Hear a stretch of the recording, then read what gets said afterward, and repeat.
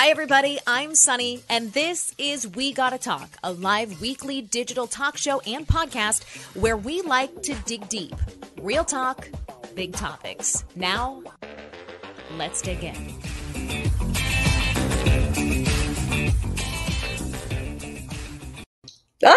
I'm so excited. Hey guys, welcome to season 2 of We Gotta Talk. I am Sunny and I'm so glad you're here today. It's been a long summer and we deliberately took some time off of doing this live stuff because there were kids crawling everywhere for a few months and it was busy and crazy, but now we are back on track.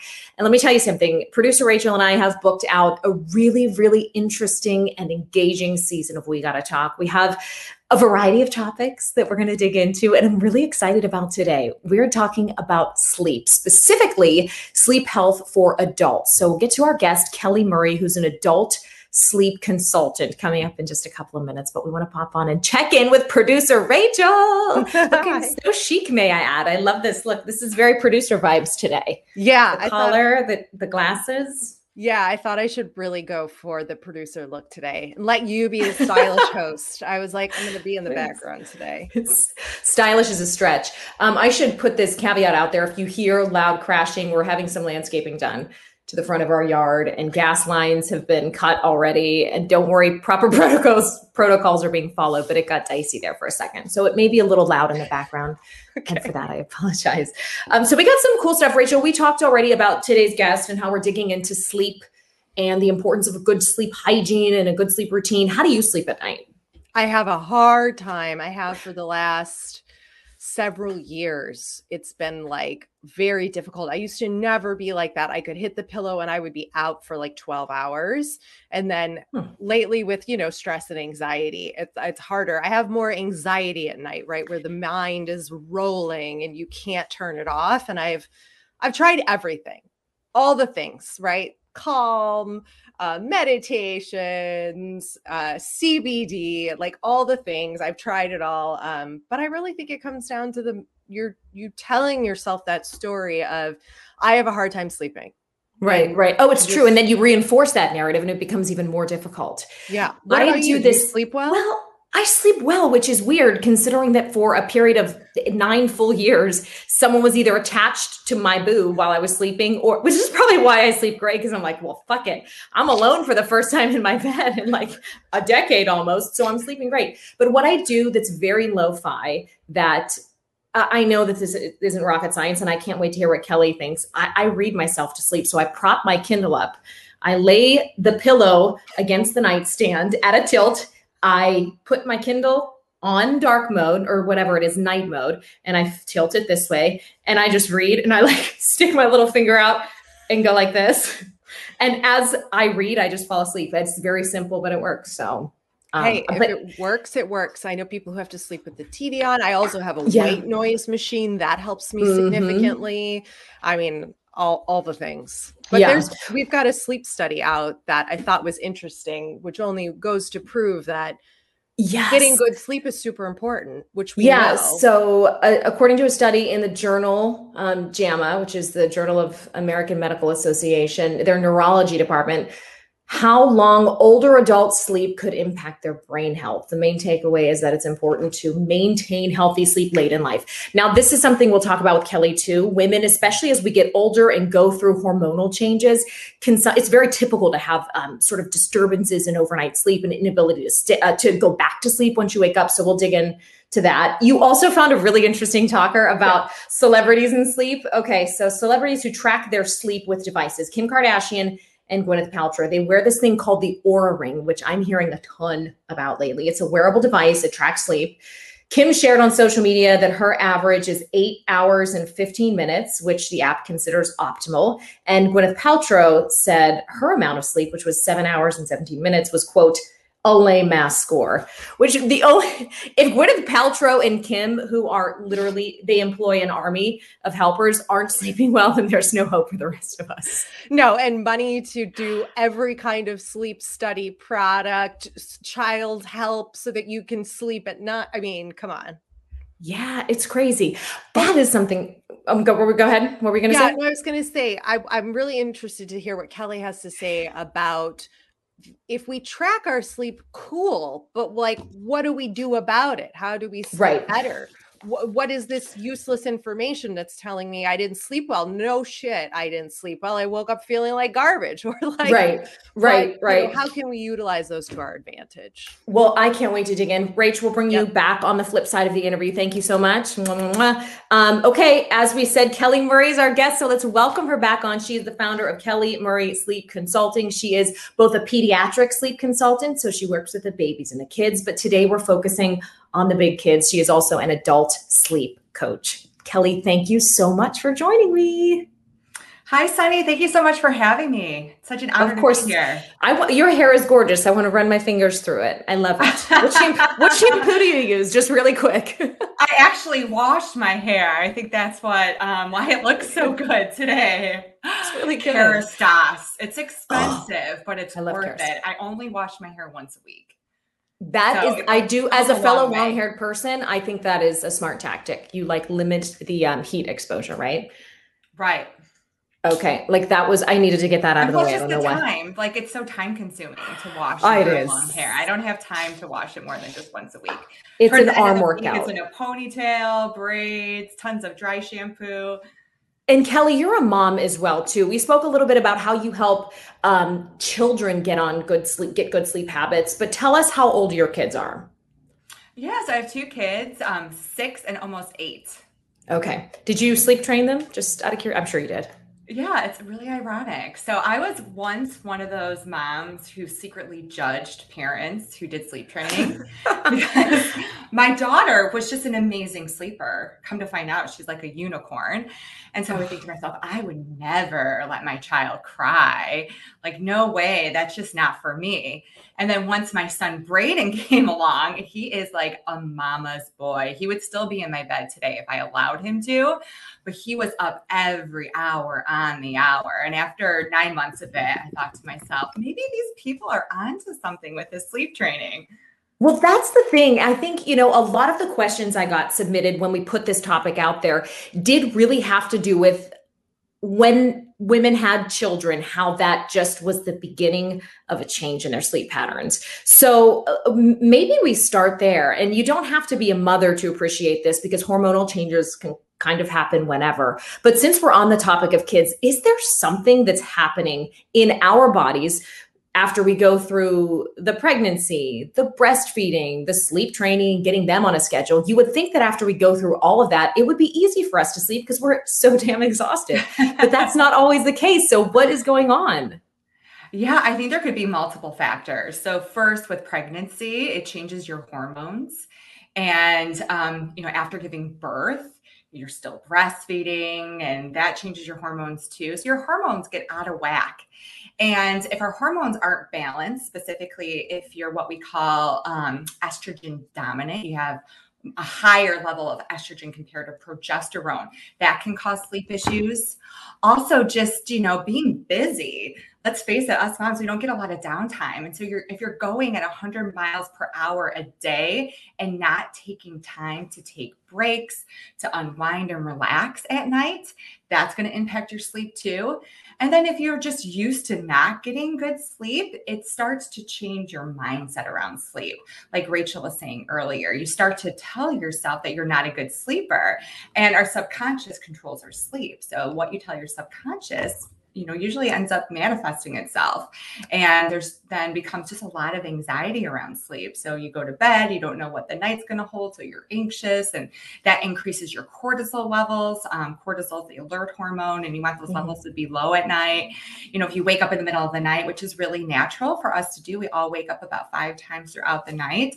If you're telling yourself you're not a good sleeper and you wake up in the middle of the night, you're like, oh no, I'm awake again. And instead of like turning over, looking at the clock and going back to sleep, then you just like gave yourself this huge cortisol spike, and then you're going to have trouble falling back to sleep. It's proof of how what we tell ourselves, how our internal dialogue can impact our physical health and well-being. I like to pull this trick. If I ever have to wake up in the middle of the night, tell me if you do this, Kelly, and you have to, you're obviously physically moving. I just keep my eyes as closed as possible and like pretend like I'm sleepwalking, because if I even open my eyes wide enough, it's like, okay, it's like that much harder for me to fall back asleep. Is there something too, when we have those moments of wakefulness, that we can do physically to allow our body to more easily go back down to sleep? Because that was another common question is, yeah, I can fall asleep, but it's those periods of wakefulness at night that really get me. Yeah, I find that most people don't have issues falling asleep, it's staying asleep. So the one thing you could do is try to trick your subconscious by telling yourself that you're still sleeping, because it's natural to have those wake ups. So when you wake up, you're like, okay, this is natural. I'm still sleeping. I'm going to go back to sleep. And then, sometimes that does the trick. But if it doesn't, and you find yourself starting to stress out about being awake, the best thing to do is to get out of your bed. Because the more time you spend stressed out in bed, then your brain starts to associate your bed with stress. And we want your brain to only associate your bed with rest and relaxation and sleep. And so, okay, wait, this is blowing my mind. Get out of bed. Physically remove ourselves. I know. I have a hard time convincing clients to do this, but it works. They may not fall asleep faster when they initially start doing this, but what happens is over time, they reprogram their brain. Their brain no longer looks at it as it's normal to be awake, stressing out in bed. The brain associates the bed with only sleep. Wow, that's fascinating. So run us through how that actually looks. Say I'm the person, 3 o'clock for some reason seems to be the witching hour for a lot of people. I wake up at 3 o'clock at least 3 or 4 times a week. What is the first thing I'm doing as soon as my eyes open? Am I just getting up and taking a walk, finding another place to sit? How does that look? Yeah, I would give yourself some time, because those wake ups, it's normal for them to be as long as 10 minutes. So if you wake up, just, try to stay chill about it. Like, this is normal. I'm still sleeping. Maybe I'm in light sleep, and, try to go to your happy place, think happy thoughts. And if you find like it feels like it's been a good 10, 15 minutes and you start to stress out, the best thing to do is just get out of bed and either find like a little place in your bedroom where you can sit, or go into another room, keep the lights very dim. If you have blue blocker glasses, throw those on, and then do something either mundane or relaxing, like read your Kindle, until you feel really, really sleepy again, and then jump back into bed. You don't want to go back into your bed until you actually feel tired, because if you're not tired when you jump in bed, you're going to have a hard time sleeping. You're going to stress out even more. Is that why some sleep experts say watching television in bed is a bad idea? In fact, some caution against even having any digital devices in the bedroom? Yes, because you don't want your brain to associate your bedroom with being active and being on. But So when am I TV going to is watch really Netflix in stimulating. comfort, though? I mean, do we just say, like, keep that in the living room and that's it? To be honest, I have a TV in my bedroom. So what I do is I'll have my TV on and I'll sit in a chair instead of my bed and have my blue blockers on and make sure my TV is a good 8 feet away from me and watch television. But I'm not going to watch television that 30 minutes before bed, because that's the time that you really want to avoid screens, because it can inhibit your melatonin production. Oh, interesting. Okay, well, let's talk about that lead up to our actual sleep. So, routines, we keep hearing this. It's a little bit of a catchphrase these days. What's your morning routine? What's your nighttime routine? But is there any science behind a good nighttime routine actually being able to prepare us for good sleep? Oh yeah, absolutely. That's the first thing I have my clients do, is to up level their bedtime routine. It makes a huge difference. You want to make sure you're preparing your body and your mind for sleep. So I recommend reserving 30 to 60 minutes to undergo your bedtime routine without screens. And so I really like to start a bedtime routine with either a bath or a shower. And the reason why is, number one, it's so different than what you're doing throughout the day that it's going to be a strong trigger to your brain that sleep is coming. And then number two, it also helps with your melatonin production, because what it does is your body's going to heat up when you're in the bath or shower. And as soon as you get out, your body temperature is going to plummet. And that plummeting in body temperature tells your body that it's nighttime. Because if you think about it, we're supposed to be sleeping outside, and what happens at night, the temperature goes down. And so your body temperature does too. So your body's waiting for your body temperature to go down to start producing melatonin. And also you want to make sure that you have the lights dim, because that's another external cue to your body that it's nighttime. And then just, do your hygiene. And then after your hygiene, do something relaxing that doesn't entail a screen. It's okay to look at your Kindle as long as you have it on night mode. Yes. Cell phones, not so much. I think that with the night mode, there's still a lot of blue and green lights that gets through. You can listen to a podcast on your cell phone. I know a really good one. I've heard one. Yeah. Not so bad, right? So you can listen to a podcast, you can listen to a meditation, read, just listen to music, stretch, do whatever helps you to unwind, talk to your spouse until you start to feel really sleepy. And then you're going to jump into bed, because you don't want to jump in your bed too early, because if you're not tired sufficiently, then you're going to start stressing out because you're not falling asleep. Do you have a minimum number of parts of our routine that you suggest? I know for me, and this has worked for me, and so I've kept it, but for me, it's a shower, it's pajamas and brushing teeth and hygiene and skincare. And then I have this weird thing where I take out my aromatherapy balm and I set it on my nightstand. I take out my neck and my hand cream and I set it. And then I cocoon and I rub my body and I hold this little jar of aromatherapy. Rachel's laughing at me. It's very weird looking because I'm in a robe too. So it's a very like Grey Gardens kind of vibe. And I'm like, Andrew, hold on. And I take a few deep breaths and then we kick into, we do watch TV, but TV and then Kindle and good night. I'm almost scared to pull one of those things from the routine because I feel like I've become so dependent, but it's like a 10-part thing. And I feel like when I'm traveling, if I pull one of those plugs out, the whole machine's going to come crashing down. Yeah. Oh, yeah. Well, that's good. It sounds like you programmed your brain that all these steps take place before you go to sleep, and it's working.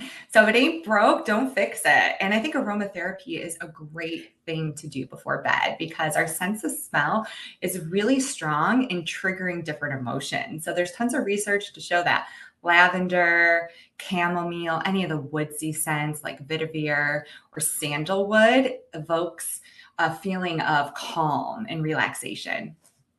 Okay, good. So you believe it in aromatherapy. It's not like a hokey kind of, no, this doesn't work. It actually has some sort of science behind it. Yeah, absolutely. It's really good for relaxation. I'd say if you're an insomniac and you've been struggling for sleep for years, and you think that if you're going to buy a bottle of lavender and smell it before bed, that's going to cure your insomnia, it's probably not going to, but it helps. Every little thing that you can do to help yourself to unwind and relax is a positive thing. Okay, good. I want to know, Kelly, when people start working with you, I would imagine they've already experienced a level of difficulty, either falling or staying asleep. So what is a common complaint or issue that you hear from your clients when you work with them? And how long have they been sort of suffering with this before they finally hire someone to help them deal with it? Yes, as I mentioned earlier, most of my clients have no troubles falling asleep. It's staying asleep. That's the big issue. Like clockwork, they wake up at 3-4 o'clock in the morning and it takes them at least, a half hour to an hour, maybe even 2 hours. Some of my clients don't even ever fall back to sleep. So it's really those night wakings. And typically, once people have reached me, they've tried everything. They've tried the lavender, they've tried meditation, they've tried the Calm app, they've tried everything, and they're still not sleeping. So most of my clients have suffered from insomnia for at least a few months. So what are they saying? Just like, I can't get back to sleep. And what is the first sort of treatment or routine that you prescribe to them? And we're not going to have you give away all of your secrets because we want people to reach out to you to work with you. But is it an individual thing, depending on the person's particular issue, or is there one thing you can give our listeners that they can maybe use as a starting point before they decide if they need additional help?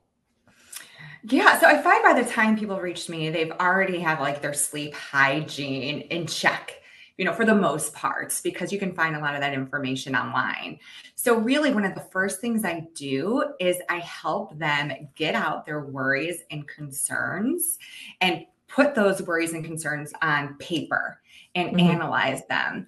Because what's happening is we're not giving ourselves time to process our feelings and our emotions. And then at 3 o'clock in the morning, when everything's quiet and you wake up, what is the brain going to want to do? It's going to want to spend time processing those things.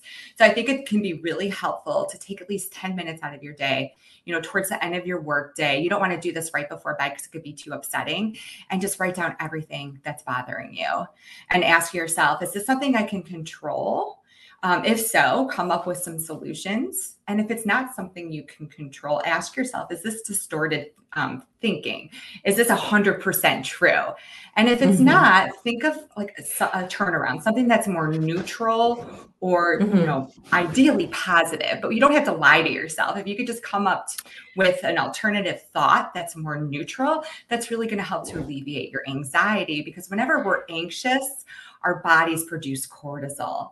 And it's the elevated amounts of cortisol in your system that causes issues with sleep, both falling asleep and staying asleep.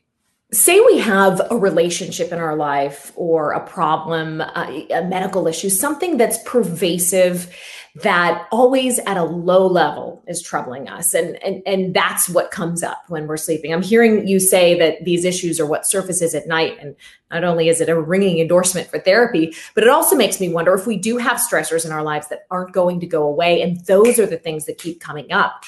Is it a matter of like a mantra, or like what is the practical tip for someone who has that low level and say they're writing or journaling this and trying to get it out as much as possible, but it still is kind of under there and it will be for a while? What do you say to that client?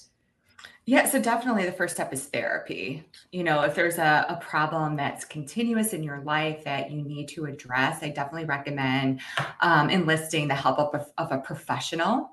Another thing they can look into that has really helped a lot of my clients, I know it may sound like hocus pocus, woo-woo, new age, but it's tapping. We love woo-woo here. It's tapping, the emotional freedom technique. Show me. Can you show me a little bit? So I'm not trained in it, but what it is that we have like electrical currents running through our bodies, and they start to absorb negative emotions, and you need to release those emotions and rewire those circuits. And so with the tapping, you tap on different pressure points, just kind of like acupuncture. And I think what you do is you say the phrase that keeps coming up in your head about whatever issue you're having, so that you can release that. And then you come up with a more positive or neutral mantra. Oh, I love that. So I hope I'm explaining this correctly. It sounds good to me. And it sounds like it would be a great starting point for people. Yeah. And you can find videos on YouTube. There's tons of tapping videos on YouTube for whatever, like any type of ailment that you have, if it's work stress or problems with your relationship, or maybe you had a death of a loved one. There's tons of free content out there. But I know that there's a lot of great tapping therapists that you can work with one-on-one. Rachel, Kelly's right. Producer Rachel hopping in. I've done the tapping. And it's different pressure points. So you say like the negative thoughts first, like I'm not good enough. And then it's under the eye, and you tap and you say the thing. And then you do that. And then you put the thinking into the positive mantra that she's saying, like, I am enough. I'm safe. You tap under here and under your arm. Gabby Bernstein does a lot of this. But like Kelly was saying, yeah, just YouTube. There's a ton of techniques, and it's proven a lot to work. Okay, I'm going to leave now. Oh, Rach, bringing the wisdom. Okay, we'll talk when we get you back on after the show. Rachel, thank you. That's a ringing endorsement for it. I've never tried that before. It sounds kind of counterintuitive to me, because it's like you're saying the negative things out loud, but then I guess as long as you're following up with the positive affirmations, that's sort of closing the circle and relaxing you. Yeah. I think the key is like to feel those negative emotions and release them first before you come up with the flip statement that's more neutral and positive. Oh gosh, I've never heard of that before. I love that. I want to run through a list of we'll call them sleep aids, over-the-counter sleep treatments for lack of a better term, but I do want to cover this before we get into that. At what point does someone know they need the help of a professional in getting good sleep hygiene? Yeah, I would say that if you tried everything that you can find online, avoiding blue light before bed, you're meditating, you're managing your stress, you're doing all of the things, and you're still not sleeping after a good month, then I would recommend seeing a professional. I would start first with your medical doctor just to make sure that there's nothing underlying. There could be Mhm. sleep apnea, restless leg syndrome. And if everything checks out, then I would reach out to a sleep coach. We'll reach out to you. And Kelly, at the moment, just before we get into this, do you take on clients? I know your social media is active. Best way to reach out to you would be through there, and you can do all of this stuff remotely with clients, right? Yes, absolutely. I work with clients around the world. Okay. All right. Good, good, good. Okay. So here's a couple of common sleep aids, supplements, or whatever, things that people do and take to sleep well. And I want your sort of knee-jerk reaction here. First thing, sleep supplements. Melatonin is the first one that we're showing here. What are your thoughts on that? Yeah, you know what? It really depends on the person. So what I would start with is trying to naturally raise your melatonin levels by exposing yourself to light first thing in the morning, because there's little neurons in our eyes that collect data from our environment to know what time it is. So if you expose yourself to morning light, and you only need 2 to 10 minutes, that's going to first kickstart your cortisol levels so that they spike and then they'll start to rebound. And it also programs your melatonin to be released about 10 hours later. And then also you can go outside around sunset.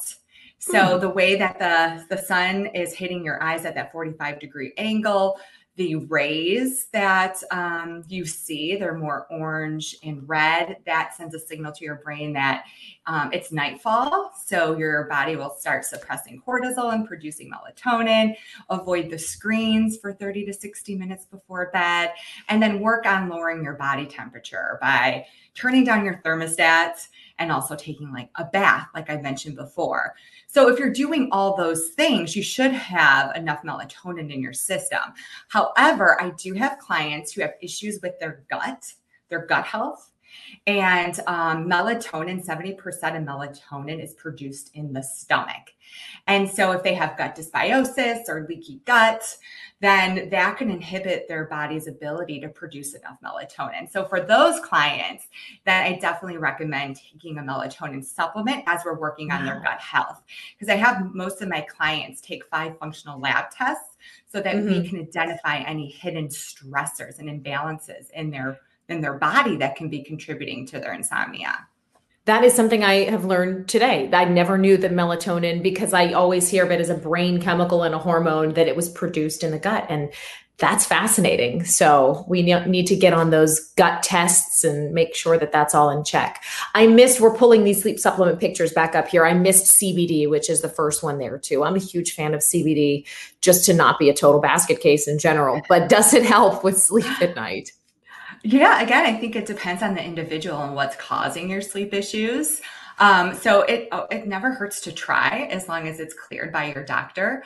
But I find that the individuals that CBD works best for are the ones who have what we call adrenal fatigue. So they're just so stressed out, and they've been stressed out for such a long period of time that their adrenals slow down and stop producing enough cortisol. And the CBD is an adaptogen. It's going to help to support their adrenals. And also, as time goes on, our bodies actually produce endocannabinoids. So we have an endocannabinoid system, just like we have a digestive system, a respiratory system. And this system helps everything to talk to each other, and also helps a lot with your nervous system. And so as you age, and if you're exposed to a lot of stress, your body's ability to produce these endocannabinoids that feeds this system, it starts to become impaired. And if that's the case, if you're supplementing with CBD, that's really going to help as well. Yeah, especially your nervous system.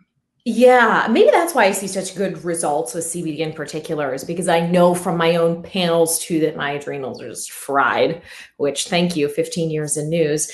And I do really, when I take it out of the nighttime routine, it's not a huge loss necessarily, but I do. I'm a personal fan of that. Okay, let's look at the next one. Magnesium is another favorite of mine personally. Do you use this supplement, and what do you suggest? I know it's individual, but in general for your clients when it comes to magnesium. Yeah, absolutely. Most of my clients are taking a magnesium supplement. And one thing I do with my clients is I have them take an HTMA, a hair tissue mineral analysis, so we can see if they're deficient in certain minerals. So that will tell us if they're deficient in magnesium, but also it tells us if they're deficient in potassium and sodium, which work in concert with magnesium. So you can take all the magnesium you want, but if you don't have enough potassium and sodium, your body isn't going to use it. Your body's not going to be able to dissolve it.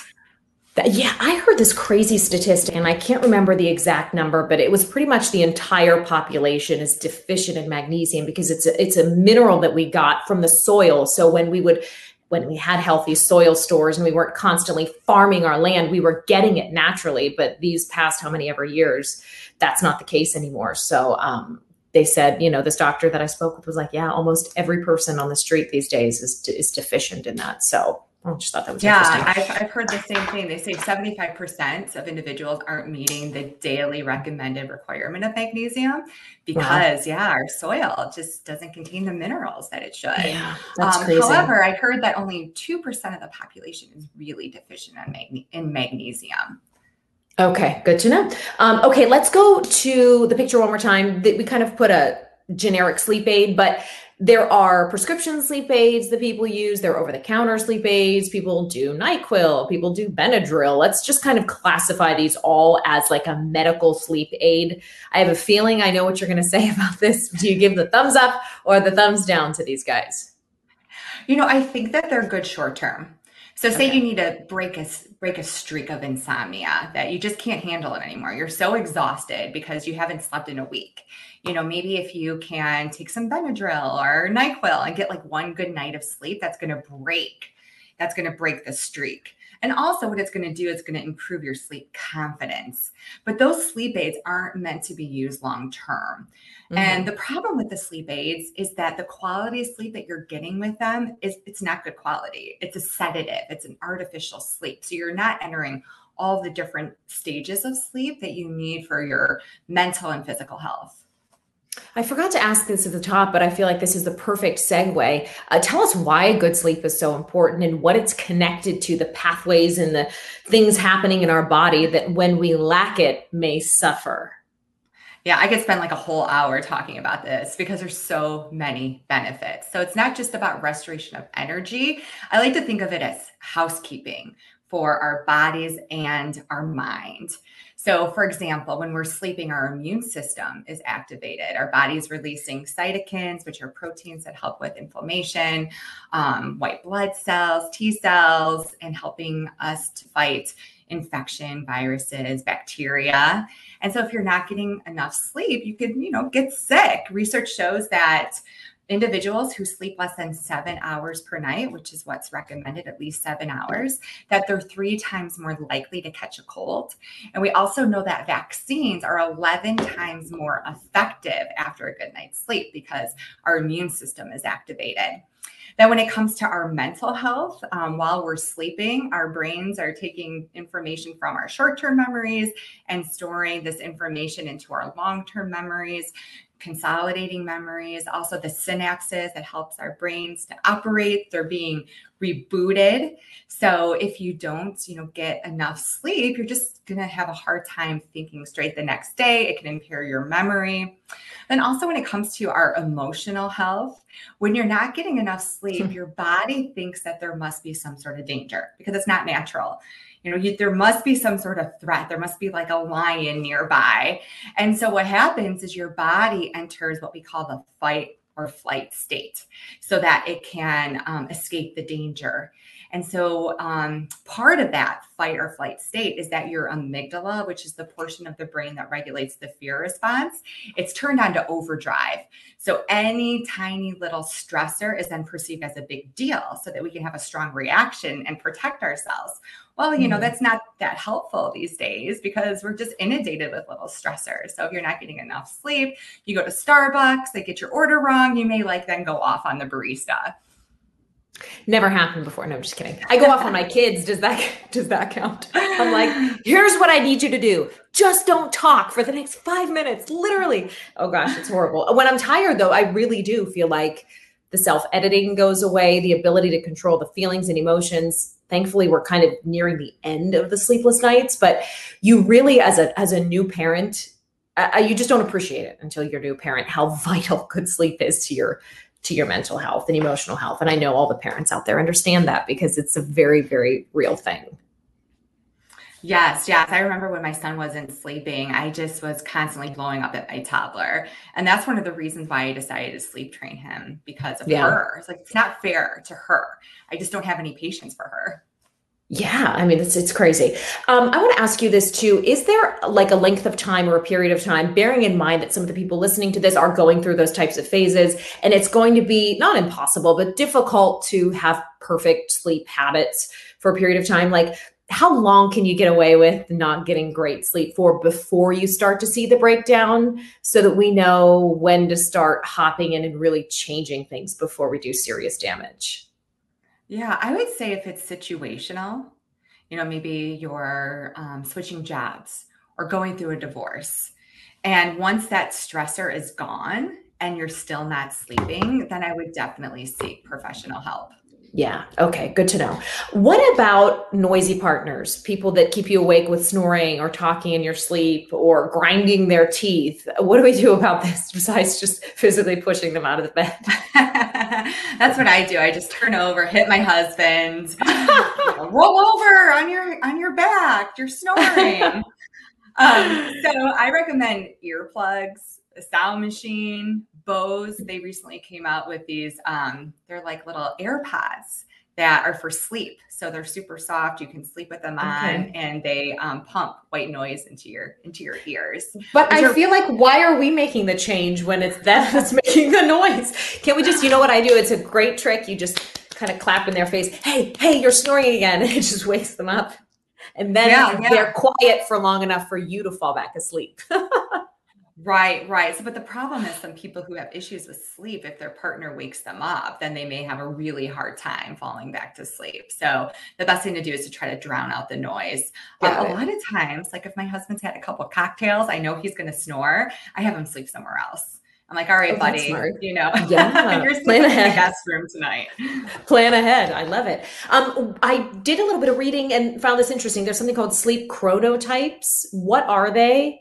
And how does knowing what we are help us improve our sleep? Yeah, chronotypes are so much fun. So your chronotype is your genetically predetermined timing of your sleep and awake cycles.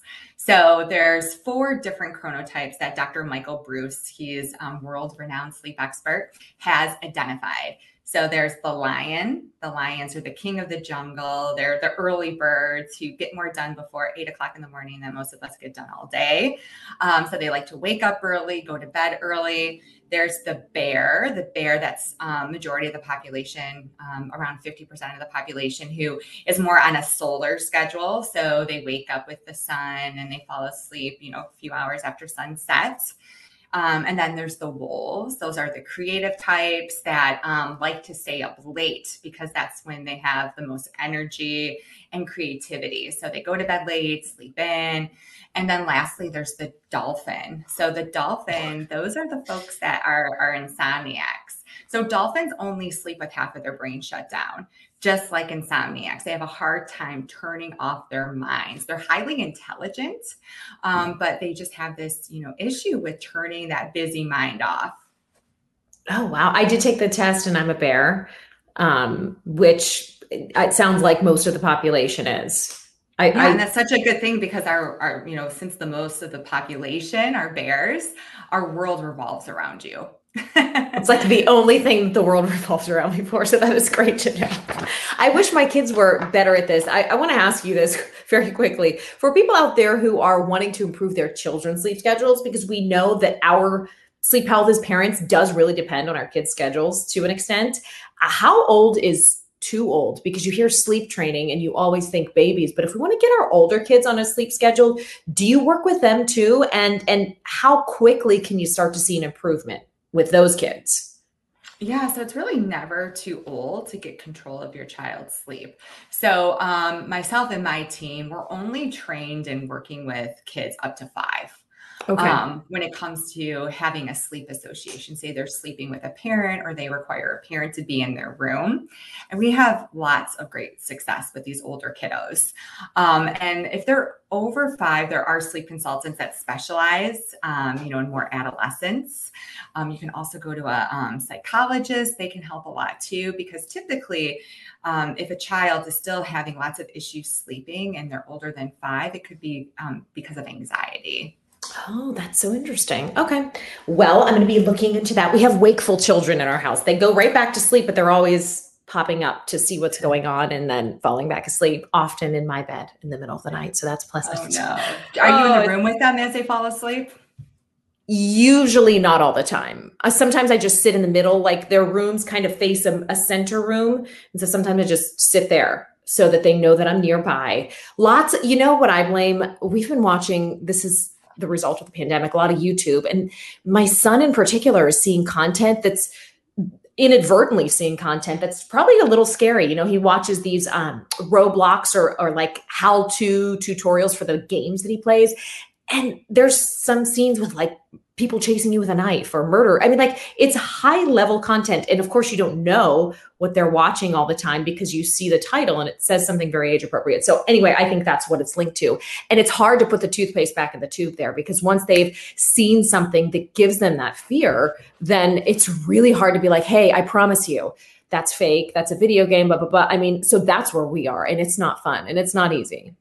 Yeah, no, I feel you. My kids were addicted to the iPad this summer, and I actually told them that I lost them so that there's not even an option anymore. Because, like your son, my son was watching a lot of violent content, even though he was watching YouTube Kids. Yeah, he was it's watching crazy. like Lego Avengers and Star Wars, and it was very violent. And he was having issues with bad dreams too.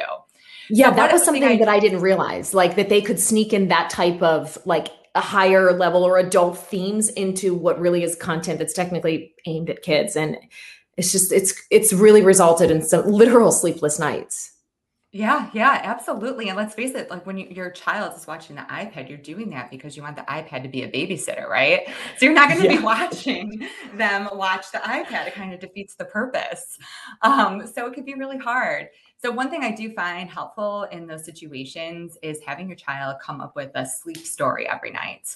So have them, before you start the bedtime routine, draw a little picture of what they want to dream about, and then tell you a story about what they want to dream about that night.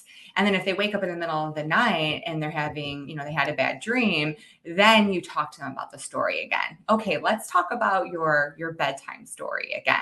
That way it helps to change the channel of their brain and get them in a more happy place. I love that. That's like their own little version of journaling and like getting into the right mind space before bed. Yeah. You can even do a dream jar. I did this with my daughter at one time where we took little pieces of paper and wrote happy memories on them and threw them in the jar. And so if she woke up in the middle of the night and had a bad dream, we would talk about the bad dream, but then we would choose a piece of paper and talk about whatever, memory or special place was jotted down on the paper. Oh, I love that. That's brilliant. Well, Kelly, it has been a total pleasure talking with you. I want you to tell everybody if they're interested in working with you or learning more about specifically how you work with clients, where can we find you? Yeah, absolutely. So if you're interested in working with me on your sleep, just head to Kelly Murray Adult Sleep. You can also go to my pediatric page, which is Kelly Murray Sleep, and there's a link there that will direct you to my adult page. But if you have issues with your kiddo sleep, head to Kelly Murray Sleep. And then, of course, you can always follow me on Instagram, Kelly Murray Sleep for kids and Kelly Murray Adult Sleep for adults. And we have been tagging Kelly in our group and all of our stories, guys. So make sure you go to my Instagram at Sunny About It and check it out. And you'll be directed toward her as well. We tagged her in a couple of grid posts as well, so you can find her there. Kelly, I want to thank you. The biggest thank you, not only for all of your information and wisdom, but also for being the first guest of the new season. This was really fun to break in this new year with you. So I appreciate it. Yeah, likewise. Thank you so much for having me. This was a lot of fun. And I hope that your viewers are able to take the tips and translate those into getting more sleep every night. Yes, I'm already going to be incorporating some new things into my routine. Kelly, thank you again. We'll talk to you soon. Thank you. Oh, that was so fun. Let's pop on with producer Rachel again. Wait, can we ask good. Kelly about the tracking sleep with devices, which has become so popular? Yeah, and, yeah. What do we actually do with that information, Kelly? Like, what? Yeah. Is this even helpful to us, or is it harmful? So I have a love-hate relationship with these tracking devices. I feel like if you're already having sleep issues, seeing it in black and white can go one of two directions. Either you realize, wow, I'm actually getting more sleep than I thought I was, because there was a study to show that insomniacs underestimate the amount of sleep that they get by about an hour. So it could be good in that aspect. Or if the data isn't, desirable, then it can cause more sleep anxiety and almost like an obsession where your mood that day is going to depend on the data that you see on your tracking device. So so a person like me with anxiety sleep should not be wearing one of these. Right. It's not going to help me at all. Yeah, if you wear it and you see that you like what you see and it's helping to boost your confidence around sleep, then go for it. But if it's causing more anxiety, scrap it. Good to know. Thank you. That was super helpful. Yeah, thanks, Kelly. Thanks, Kelly. Yeah, I have a friend who just got the Oura Ring. I mean, what I'm hearing, and I'm curious, Rach, after you listen to that too, what you think. It's just the psychology around it is just the biggest part. The addressing our big things, whether it's through therapy or journaling or being on top of that, because that's literally the stuff that keeps us up at night. So yeah, addressing that seems like the first step. Exactly. And what I found interesting was her tip about the dream story for the kids. Yeah. Why can't adults could totally do that too? It's a great idea. Setting the intention before you go to bed, what you want to dream about, and changing that process. And then if you wake up, why couldn't an adult? Kelly, could an adult also apply that child dream thing to deciding what you want your dream to be? Yeah, absolutely. No, I have my adult clients do that too. So as they're trying to fall asleep, think about a special place or memory. And then if you wake up again, go back to that memory. I figured as much. So that I think would be helpful for a person like me. So thanks again, Kelly. Sorry to keep. You should also check out some sleep mantras. They really help as well. I'll send you a link to a really good article that lists a ton of sleep mantras. Cool. Oh, that's perfect. We'll link it in show notes too. Definitely send that to us. Thanks. Yeah, I think there's a lot of helpful tips with that. But I had that realization actually not too many nights ago where I was like, I'm just telling myself that I don't sleep well and I have anxiety about falling asleep. And then I was like, wait a second. I didn't used to be like that. I literally just don't have to tell myself that story anymore and change the thought and going, no, I can sleep just fine and I'm going to sleep just fine. And sort of like practicing letting that old thought process go and replacing it with a new one. I'm sure that's not the like super scientific expertise from Kelly, but like that's definitely helped me the last couple nights. So yeah, it's a starting point. And I do think it's those stories that we tell ourselves or that we've been told. And sometimes, especially like growing up, it's like, oh, you were the bad sleeper and you never did this. And that stuff even sticks with you, things you were told in your childhood about your habits and who you are. So yeah, gosh, really good stuff. So we gotta get this all put together for you guys. And on Instagram, by the way, just a reminder, if you're listening on the podcast on Thursdays, you're watching live, we always like to take the juicy bits and chop them into little parts and put them up on Instagram, on social media. So we'll be doing that with this interview too. But super, super fun start to the season. Rach, thank you for hopping on for a couple of minutes. I see her nodding in the background. A huge thanks to Kelly. Please do, guys, follow along on Instagram at Sunny Avada and leave a rating and review. The goal this season is to get those up because that makes a huge, huge difference in getting these shows out to people who might enjoy them or find them useful. Check us out at wegottotalk.com/blog for all articles related to our guests. And thank you again so much for watching and or listening to this episode of We Gotta Talk. We'll see you next week with more goodness. Bye.